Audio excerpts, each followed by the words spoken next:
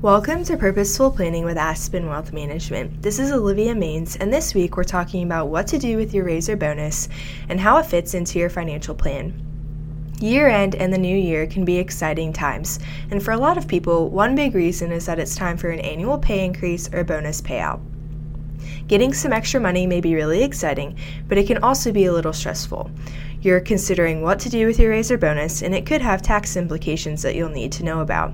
Your raise may push you into a new tax bracket, increasing your withholdings, and your bonus will definitely have taxes deducted. So how do you know what makes the most sense for your situation?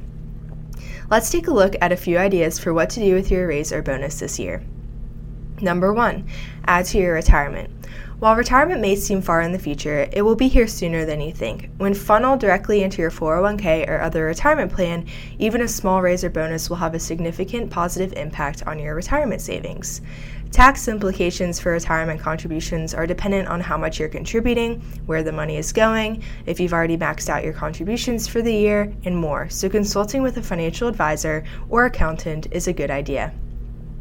Options for investing in retirement can include your company pension plan, a traditional IRA, a Roth IRA, a child IRA, or a health savings account, also known as an HSA. Number 2, pay off debt. It may not be the most exciting way to spend your money, but paying off debt quickly is one of the smartest things you can do. When you carry debt, you pay interest, and that interest can add up to thousands of extra dollars out of your pocket. Whether it's a student loan, credit card, car loan, or any other form of debt, making additional payments to pay off the debt sooner will leave you with more financial freedom and disposable income in the long run. While it may be tempting to funnel this money towards investments, your percentage of return will likely not cover all the interest you end up paying on your debts. Number 3, create an emergency fund. Even if you have ample credit available in case something happens, how great would it be to have cash on hand should an emergency arise? If you don't already have emergency savings, you're not alone. It's estimated that over half of American households have less than 3 months of emergency savings. Emergencies come in all forms, from an unexpected car repair to a health crisis that leaves you temporarily out of work.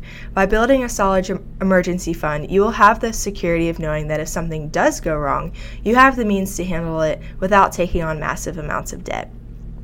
Tune back in next week to hear part 2 of our series on what to do with your raise or bonus, when we'll discuss a few more ideas to ensure you're handling the extra money as effectively as possible. How are we doing? If you enjoy this briefing, please rate and review on Amazon. Search for Purposeful Planning under Skills on Amazon.com or look in our Alexa app under Settings/Briefing. We'd love your feedback.